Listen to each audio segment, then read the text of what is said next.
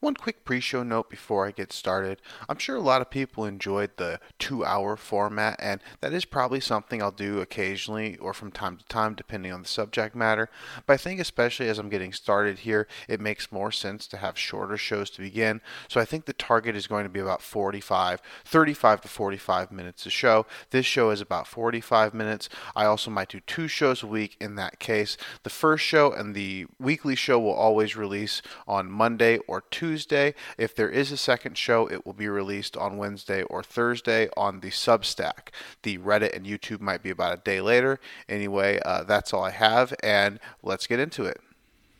Hello all, and welcome to show 2 of this Dynasty Fantasy Football show. The show is still untitled, and I am still your host, CJ Freel. For those of you who listened to the first show and felt that they got something out of it, or maybe you just gave me another chance, I'm glad to have you here. I'm also glad to have anyone here who's joining for the first time.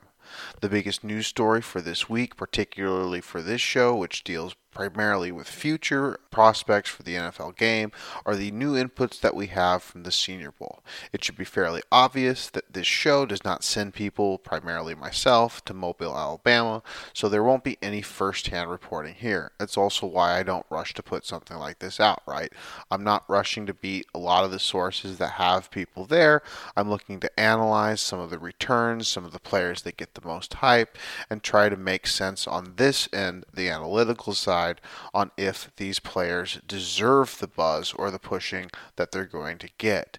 This also probably is a good time to mention that there's some kind of dynamics between being optimistic and pessimistic when you're building a show like this from the ground up.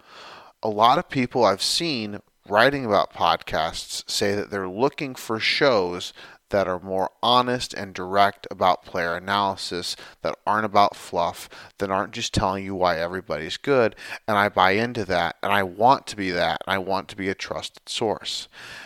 On the other hand, I also have experienced in my 10 years of writing, or rough 10 years of writing in this space, that you really do get a lot more positive feedback when you're on the positive side of players. All of this is really a preface to say that a lot of the players that will be discussed are going to be on kind of the negative side on today's show. This show might be a bit of a wet blanket, but my goal is to give you the best information possible, and sometimes that's to take somebody who's starting to get pushed into the top 35, 40 picks of mock drafts and say that I really don't think that player deserves the kind of credit in our circles, even if they're, say, a wide receiver. So it's important to highlight some players who are big standouts on the positive side, particularly players like Ricky Pearsall, the wide receiver from Florida, and Dylan Laube, who I now realize should be pronounced Laube, the running back from New Hampshire. Neither of these players were handled really at all in the first show. I did mention Laube, but the only thing I really said about him was that I didn't know anything about him because he was from the FCS level. Both of these players have started to get some buzz following the Senior Bowl, and so I wanted to break them down because they weren't mentioned in the rookie primer whatsoever. After that, I also want to discuss some key measurables from the game, as the Senior Bowl is one of the first times that we get universal measurables for prospects that all come from the same scale and an unbiased scale. This is important for a number of things and will also lead into some discussions that can kind of get us ready for the combine and some of the key numbers that we'll be looking for some of the bigger name players. I can also tell you that this podcast won't cover it too much, but I've done a lot of research into some of the size-related things that can sometimes associate with success.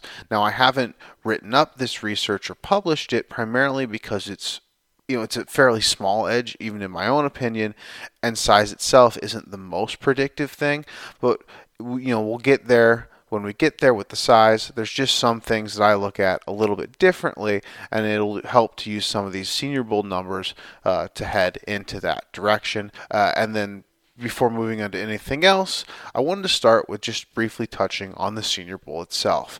Now, a lot of these topics are things that are going to be talked about with pretty much every Senior Bowl show, so I don't want to get into it too much here, but there are some critical aspects, and if you don't deal with the Senior Bowl much, or if you haven't dealt with it specifically, a show that talks about it for fantasy, there might be some things that are worth mentioning. The first being that, in my opinion at least, not failing is dramatically more important than having a great week. For all of these environments where before the NFL level, where everything gets evened out by being in the NFL, when you're bringing players from all kinds of different environments into one place, the number one thing you don't want is to be the player that sticks out as not really belonging or not really keeping up to speed, right? It's also important to point out that there's very specific positional or drill-based things, like for example, some drills may favor the offense, some drills may favor the defense. You might get caught up in things like this. And for positions like quarterback, it can also be increasingly difficult because quarterback is a very communication, system, rapport, chemistry type of position, and at the Senior Bowl you have none of these things. Most of the wide receivers you've never thrown to, sometimes a couple of guys get in there that are from your team, but for the most part you're dealing with entirely new circumstances, which aren't really indicative of making you look particularly good. And then finally, and maybe the most important thing, is that the best talent is almost never going to be at the Senior Bowl. Now, there are allowing underclassmen to come to the Senior Bowl now, which is why you see some players like Jalen Wright there, or he wasn't there, I don't believe, but he was on the list at one point as being allowed to be there. And you see that now, and you've never seen that before, and that is a new rule change, and I do think that will increase the potential ceiling of prospects in the Senior Bowl and the Senior Bowl practices. But most of the high-level guys are still not going to be there, and when high-level guys go, you will occasionally see times where it seems like if they do dominate early, like a Jermaine Johnson from a couple years ago, they seem to immediately fade out and potentially even go away from the event entirely, probably because they were taken aside by an NFL team and told that the risk of injury was not worth it. And so on that note, it makes sense for us to transition into players, starting with Michael Penix Jr., who's in kind of a situation like that, at least depending on who you ask. Now, the thing about a lot of situations like this is that we don't necessarily get concrete information. We have a lot of speculation, guessing games, things of this nature.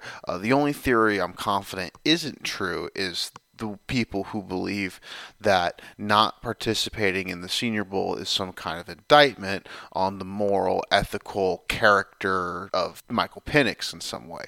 That is the one argument I'm going to put aside and say is pretty much BS. But other than that, it's kind of hard to know exactly what the truth is. I think a lot of people do believe that this is a strong indicator that somebody got in touch with Penix's camp and said, hey, we really want to take you in the first round. Please do not get injured.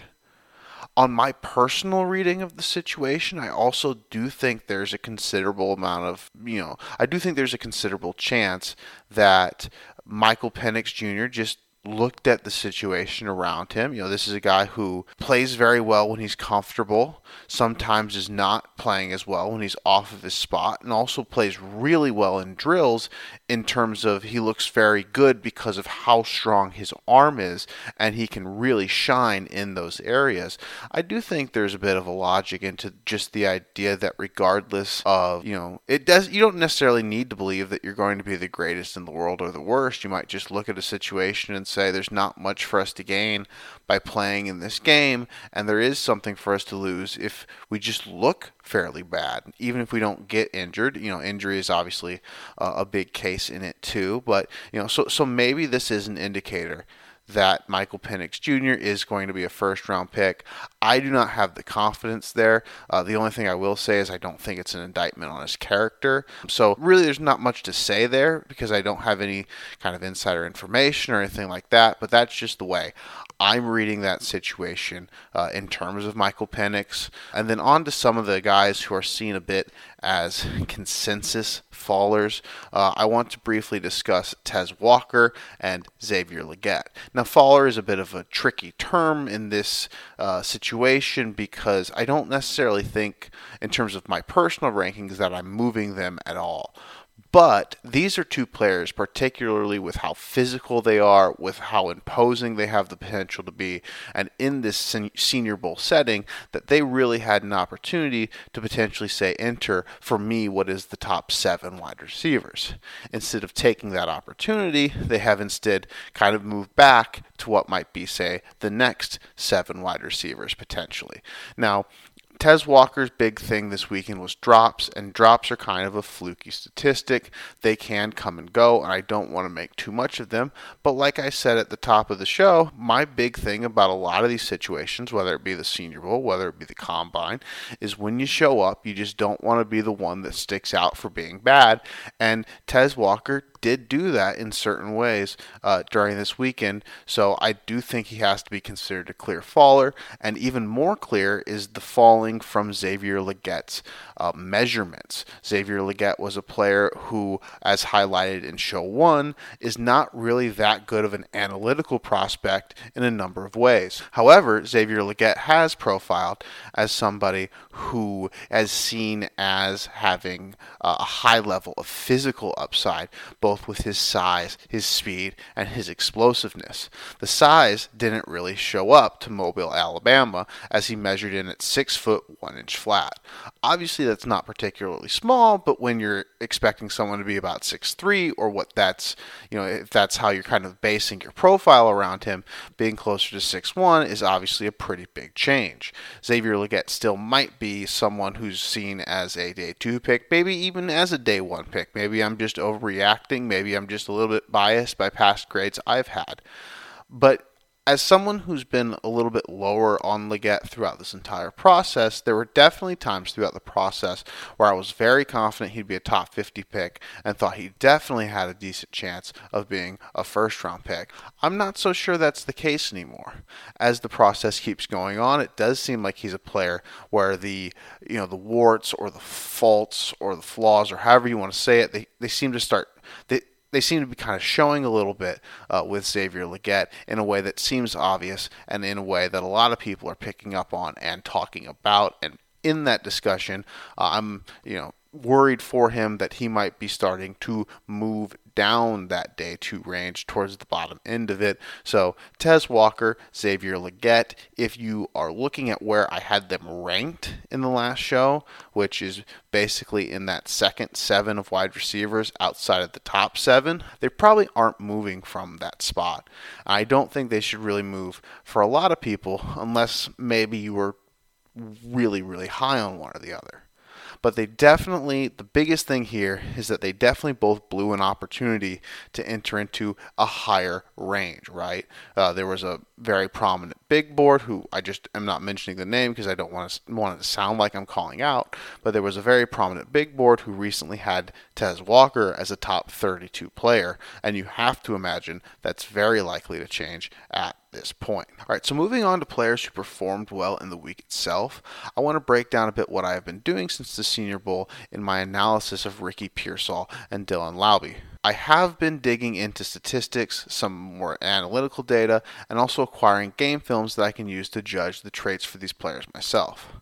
I never intend for any of these kind of things to be seen as full scouting reports, as I think that kind of suggests a detail that I'm not really intending. These are more overviews of players, but as suggested in Show 1, I believe most overviews of players that focus on traits and analytics will get you into the right general range of where a player should go, even if it's just on the right day. And this is, as much as these are risers for a lot of people, this is the section that might become a little bit of a wet blanket, right? So Ricky Pearsall appears to have the most of the hype that I've seen, especially in terms of somebody who wasn't getting it before. Maybe Roman Wilson's getting more hype, maybe Ladd McConkey, but those guys were getting it before. Same with Brendan Rice to an extent. The one guy who's getting a lot of hype off the Senior Bowl who was not getting it before is Florida wide receiver Ricky Pearsall. I've even seen him mocked as highly as 33rd.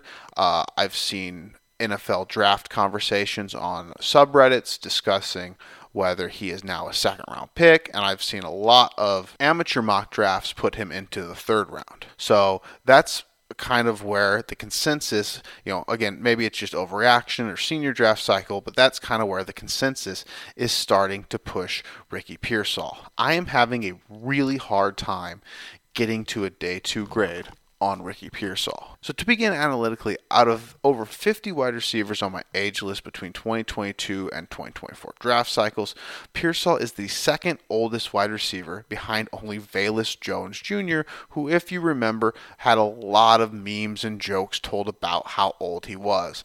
Now, to be fair, those memes do hold up because Velus Jones is a full year and more older than Ricky Pearsall, but Pearsall is still going to be a full 24 years old in September, which makes him one of the older wide receiver running back prospects at positions where that is actually pretty important, particularly in how you look at production. And then as a 5-year starter, Ricky Pearsall has never had 1,000 yards. He cracked 900 for the first time this past year in his 5th season. And the big thing about this too is that he had his biggest and most efficient games against his weakest opponents. He beat up FCS McNeese State and also Charlotte. Pearsall did have one of his bigger games against Georgia, but the production in this game is almost entirely inflation, right? So just to begin, Pearsall only had 2 receiving yards by the time his team was down about 19 points. This occurred in the first drive, but Florida did have the ball about 5 times, so Pearsall had plenty of opportunities to make impacts early in the game, and then 42 yards in a game of under 100 total yards occurred in the final drive, where Florida was down 43-13, and Georgia was playing a significant number of their backups. On top of this, a number of the plays in which Pearsall got open and converted yardage or big plays against Georgia were not plays that I would consider translatable from the sense that they had a lot to do with scheme, right? So for example, the biggest example of this is when Ricky Pearsall is lined up almost in line, blocks to start the play. It ends up being a flea flicker, and then he goes into the flat and up in a wheel type route, and it's a big gainer. That's a hard thing to believe in a translatable way because that's just a play of deceit and deception with that flea flicker that is meant to just confuse the defense and take advantage of lower awareness in particular at the college football level. There are also just simple plays like being the most inside man on a bunch and just running an inside crossing route.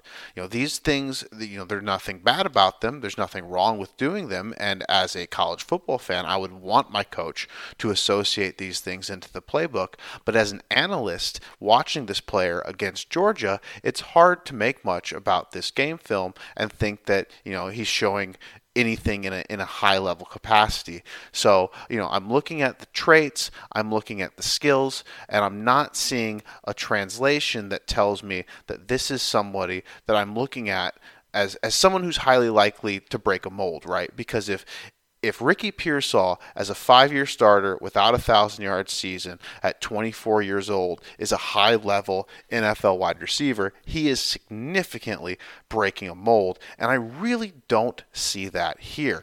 And I think it's also important to point out that it is not a good thing, and it is not a good idea to chase something because you missed something in a previous year. And it feels a little bit like people are looking for a profile that looks like Puka Nacua because they missed Puka Nacua.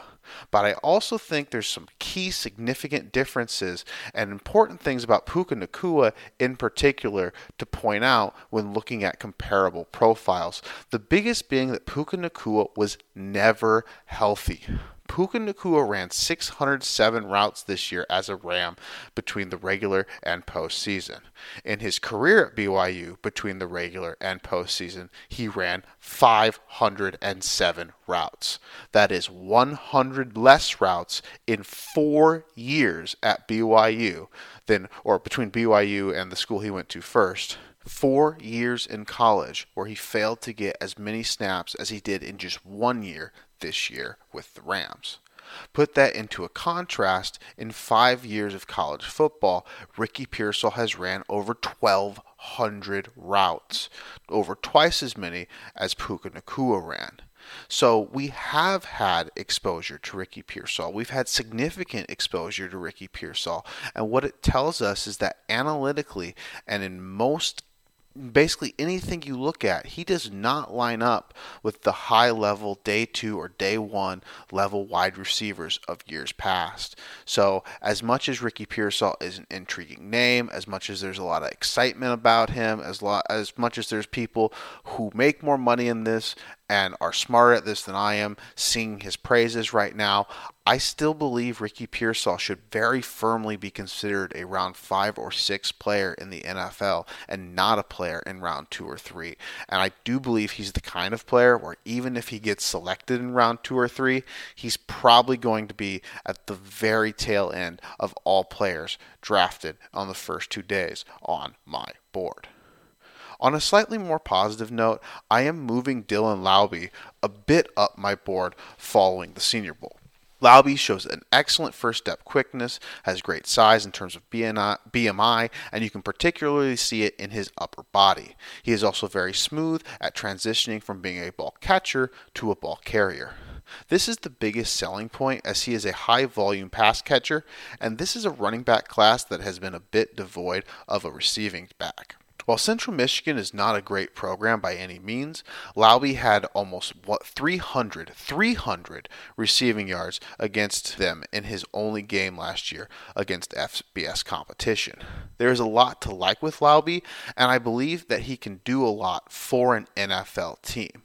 It's also important to reiterate what I said in the show, or on show 1, that running back is the most traits-driven position. So while anything else that you might look at with Dylan Laube might be a little disappointing here or there, it is important to remember that if you believe in that first step, if you believe in that transition, and if you believe in his ability to catch passes, if he's given the right opportunity and role, that is a player that can have a lot of value, particularly in PPR leagues. All of that said, I do think he is a bit more of the classic day 3 priority player than an actual day 2 talent. And so to begin, there's a few things that make me say that, particularly in the analytics and digging through the numbers a bit more, right? So while he is a prolific pass catcher, one of the big numbers I like to look at with running backs that I don't think gets brought up enough with pass catching is just the average depth of target, right? Because if you're getting a lot of passes around the line of scrimmage,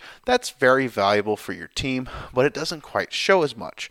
So for guys that I want to see be higher end pass catchers at the next level, I hope that their ADOTs are just a bit further downfield.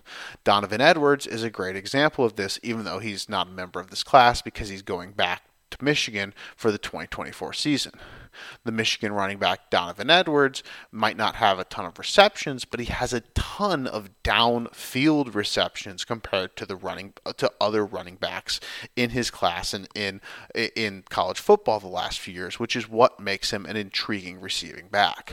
I'm a little concerned about the fact that Laube did not do this and did not work down the field, and he also has a couple of things like the second shortest arms of any running back at the Senior Bowl that makes me a little bit concerned that there is some translation problems there. He did see some snaps at the slot, but they were mostly few and far between, and he also had 5 drops this year. I don't want to make too much about drops, but it is just worth noting when you put everything else together that Laube might be a guy who's very good at catching and running, but he might not actually be a good downfield receiver, which is a potentially scary limitation for a guy that you're already projecting as more of a pass-catching running back.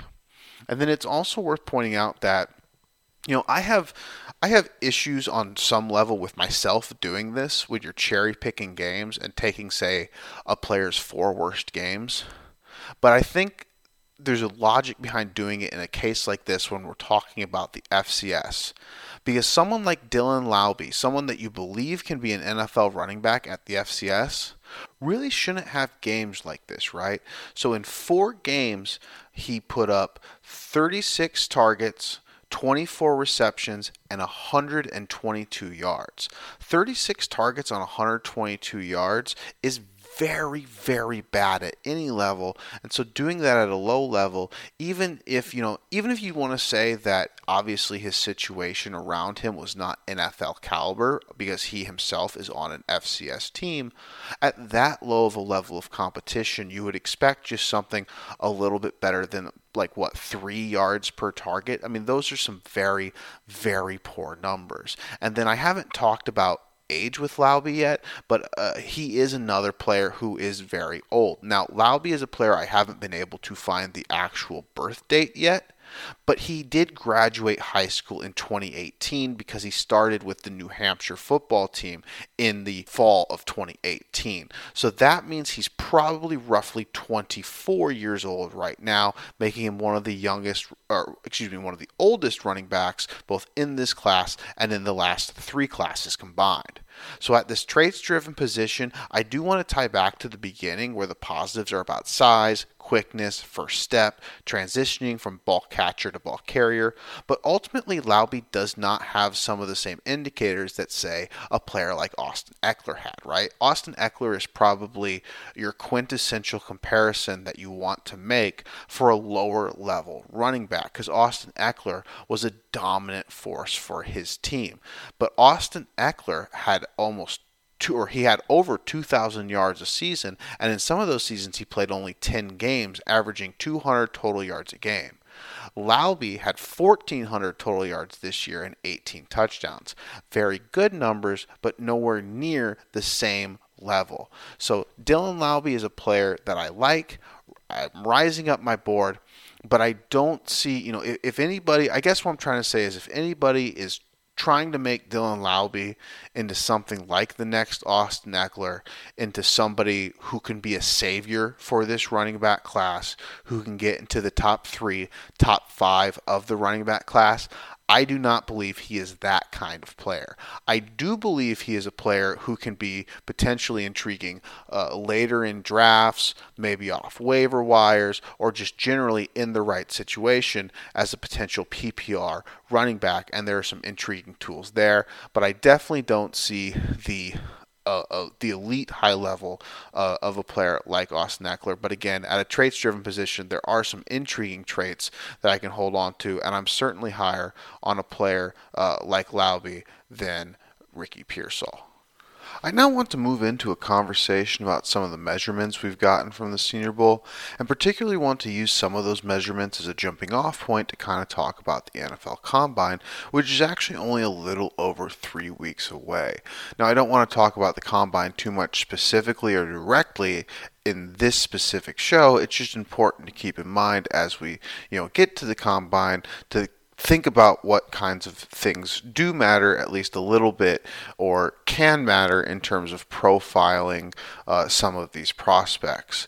I also want to say before I do that I just want to thank everyone for joining me and say that the main reason I do this is because I enjoy creating content for others. So I would appreciate doing what you can, meaning, liking and even potentially subscribing to the Substack or the YouTube channel. I know it's a bit disorganized right now in the infancy of the channel, but it is greatly appreciated. So size is such a difficult conversation to have, and on that note of thanking people for the early support for this show, the entire reason that I want to do this show is because having a show like this gives me an opportunity to have longer, nuanced conversations without writing posts that look like New Age fantasy novels. So the first thing I think to really talk about and the true nuance at size, or when discussing size, is at the wide receiver position. Because more and more in fantasy, we're learning that there is no true correlation in many cases between size and success. But I think the important thing to remember in that is that that doesn't necessarily mean that size is not a positive trait, right? So the difficulty here in the nuance is just that I am very tall personally, but that does not necessarily mean I am a good wide receiver, right?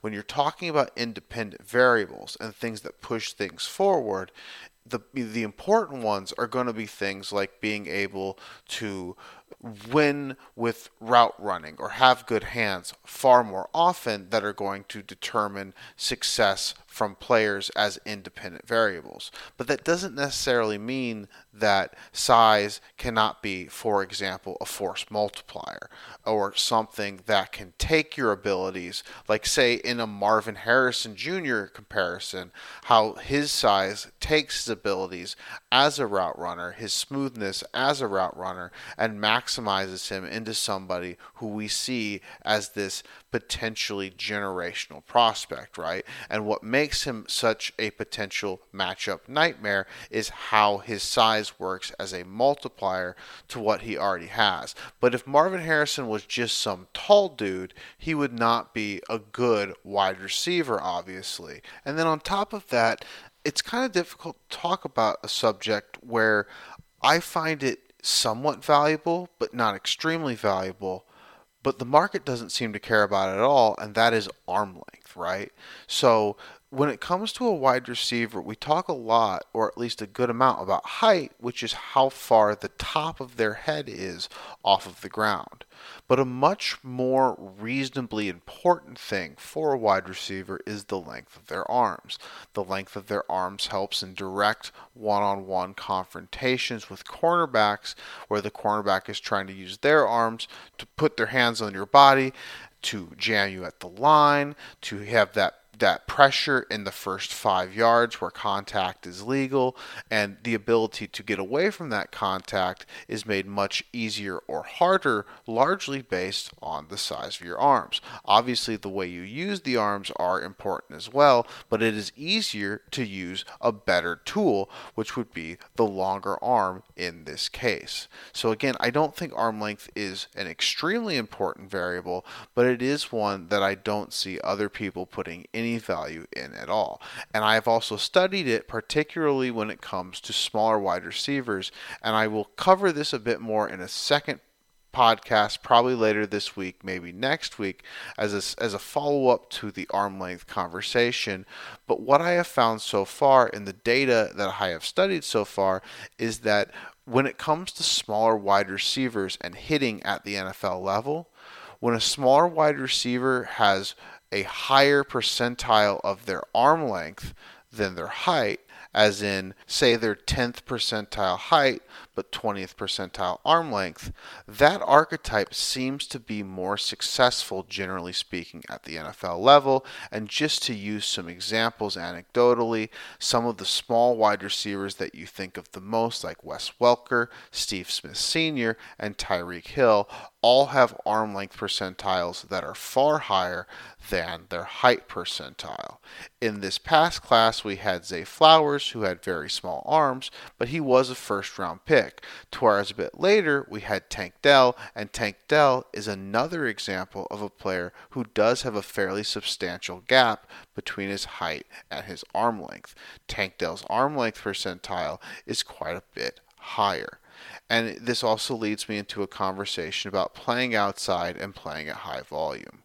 The big thing about arm length into a big profile perspective, taking all this into consideration, is that players who have arm length in the outlier range, say close to 30 inches and basically anything below 30 inches, I have significant concerns about their abilities to play outside, and you basically need them to profile like a Zay Flowers with the elite speed, elite change of direction, elite agility for you to believe that, or at least for me to believe that they can have success at the next level with those shorter arms. Around the 30 to 31 inch range, I do have a little bit more faith in players, but I really want to see those players be a bit more explosive. So, for example, Jalen Waddle is a player that has arm lengths in the 30 to 31 inch range, and his explosiveness, I think, really helps to offset my concerns in how he profiles both back then and today.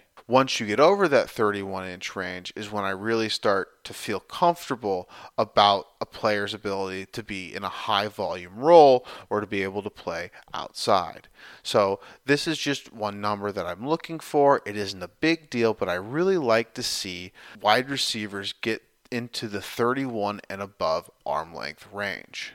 There are 3 players in Roman Wilson, Ladd McConkey, and once again, Ricky Pearsall, who have gotten quite a bit of buzz this week, but they are all players who score a little bit worse on my size calculations because they factor in arm length, and none of these players are very good in arm length. So just for a comparison, Tank Dell is 2, 3, and 4 inches shorter than these players. But Tank Dell has longer arms than Roman Wilson, he has longer arms than Ladd McConkey, and he has arms that are only a quarter inch shorter than Ricky Pearsall, who has measured in at 4 inches taller than Tank Dell. So consider the concerns I have about these players in general, right? On show 1, one of the main things I said about Ladd McConkey was I didn't know if he was an inside-outside guy or an inside guy.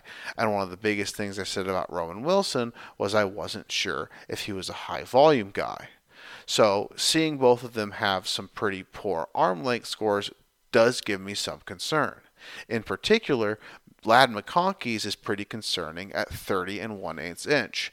There are very few historical hits at 30 and 1/8 inch or below, and so that starts to get him into some of the red flag range. So while a lot of people I think are excited about how Ladd McConkey performed at the Senior Bowl generally, it's one of the cases for me where I don't believe in double counting what we already knew, and being able to perform at a high level, being able to route run well, being able to gear shift at a setting like the Senior Bowl is not something that is really surprising at all with Ladd McConkey.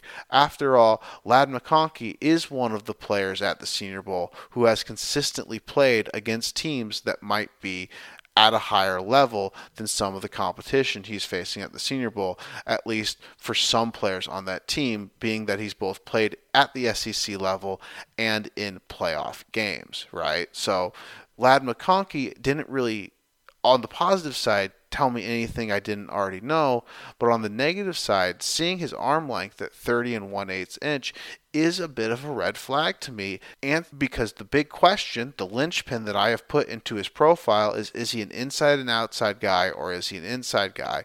And 30 and 1/8 inch is something that kind of pushes that towards the inside. Again, Ricky Pearsall has arms that are a bit larger than that and aren't in the same outlier range necessarily, but it does dampen the idea that this player is 6 feet tall, so to speak.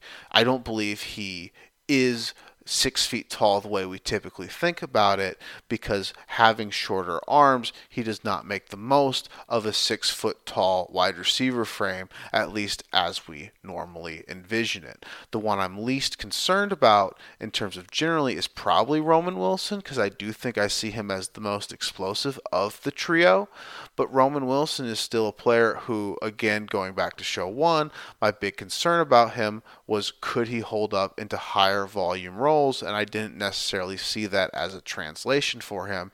And so having shorter arms at the 30 and 1/4 inch range is something that also doesn't help to alleviate any of those concerns. So I don't mean to be negative about so many of these players. I do think, as much as I haven't been a huge fan of his, Brendan Rice is a key name of a player who set himself up very well to improve his stock in the Senior Bowl. His measurables were great. A lot of people liked a lot of the things he did on tape or throughout the practice week. But at the end of the day, there are just a lot of things that I was looking for to learn in the Senior Bowl, and frankly, just a lot of them did not go the way I would have hoped. A lot of the measurables were not what I was hoping to see. A lot of the players who I believed were at a fringe of some measurable or another ended up being a bit worse than I expected.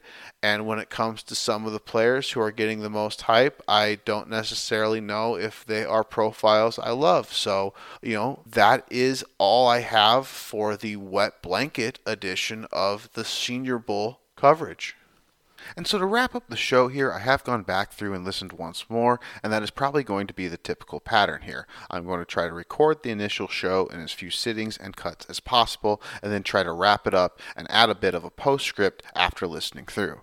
There are no major corrections this week, though if you're someone who is a bit more numbers-minded, when I brought up Dylan Lauby's importance of the ADOT and never actually mentioned the ADOT, that might have irritated you a bit, which his ADOT, his average depth of target in his sixth-year senior season was 1.8. Additionally, and I'll end on, I guess, what will be a bit of a silly note, I touched on a metaphor and independent variables, and so I just want to extend that metaphor a bit because I think it helps understand the importance of size, which is a very nuanced thing, particularly when there's so many people writing about, where there is importance or a lack of importance in size, right? So on a personal note, and I am using myself as an example throughout this extended metaphor, I have what you might consider requisite NFL size. I'm about 6'1" flat, I am a bit broad, and I do have long arms. Let's just pretend I'm in a bit better shape than I am right now. If I woke up tomorrow at perfectly or ideal or elite NFL height, arm length, weight, whatever measurement you want to throw out there, I am not going to even believe that I can show up at the Senior Bowl and think that because I'm 6'5" now, as opposed to 6'1", that I will be able to have any kind of different success than I would have today, which is none at all. Now, if by some magic I woke up tomorrow as a truly elite to generational route runner, I'm not saying I could play in the NFL, but I might be able to cook some Senior Bowl corners. Like, I might be able to, at 6'1", be able to create separation and win some routes on the day and be a successful player, at least at that kind of a level. And I think that's kind of the difference in the two. The independent ability to win or not win or be good or not good is really not affected at all by my height. Other things independently drive my abilities or lack of abilities in this space, primarily more technical, skill-based things. And that's why as more independent variables, those are going to show stronger relationships, stronger correlations, and all kinds of things like this. To put it in maybe one more example that might be a bit more straightforward, if you're doing a schoolyard football pick between two players, and I don't tell you anything about the two players, right? But I tell you that one of the players is taller than the other. You might, and he's for a wide receiver, you might decide that you're going to go with the taller person, but you're not going to feel super good about it. If I told you that one of the guys could run at least college level routes, you would take that guy in a heartbeat. If I told you he was a better route runner, you would take that guy in a heartbeat. You wouldn't even consider it. You wouldn't be worried about it. You would say, all right, I got a guy who's a great route runner. That's all I need to hear. So, it's important to think about variables in kind of different ways, right? Height, size, length, these things don't drive the abilities of a player, of a wide receiver in particular. But particularly when you're doing what I'm doing, and what a lot of people in this space are doing, which is projecting people from a far way out, right? I mean, I already have a top 40 list for 2025. It's important to look at these things because they do help, and they are individually important in a sense that they help to put profiles into perspective for the same reason that, redefining Xavier Legette's profile at 6'1" is a negative. So that is why I think you can have this nuanced situation where you both don't believe height, weight, speed, arm length are the most important things individually, but can also understand from a profile perspective how they lead to success. And that is all I have for today. I will at least be discussing my findings on arm length historically in regards to smaller wide receivers in the next show. That's either going to be later this week or early next week. It kind of depends on how much I feel like I'm going to be able to talk about because there's not many new things coming out. If I feel like I'm able to talk about a lot, I'll have a show later in the week and around this time next week. I would also once again like to take the opportunity to reach out to anyone listening and say send me the names of any wide receivers who are smaller and have had success at the NFL level. I do have a fairly long list already. I will post it with whatever timestamps, comments, wherever this video is posted or wherever you find it. You should be able to find the list nearby it. So if you have any names that are not on that list, please let me know because I would like to add them to the study as soon as possible and before the next show. Thank you and have a great rest of your day.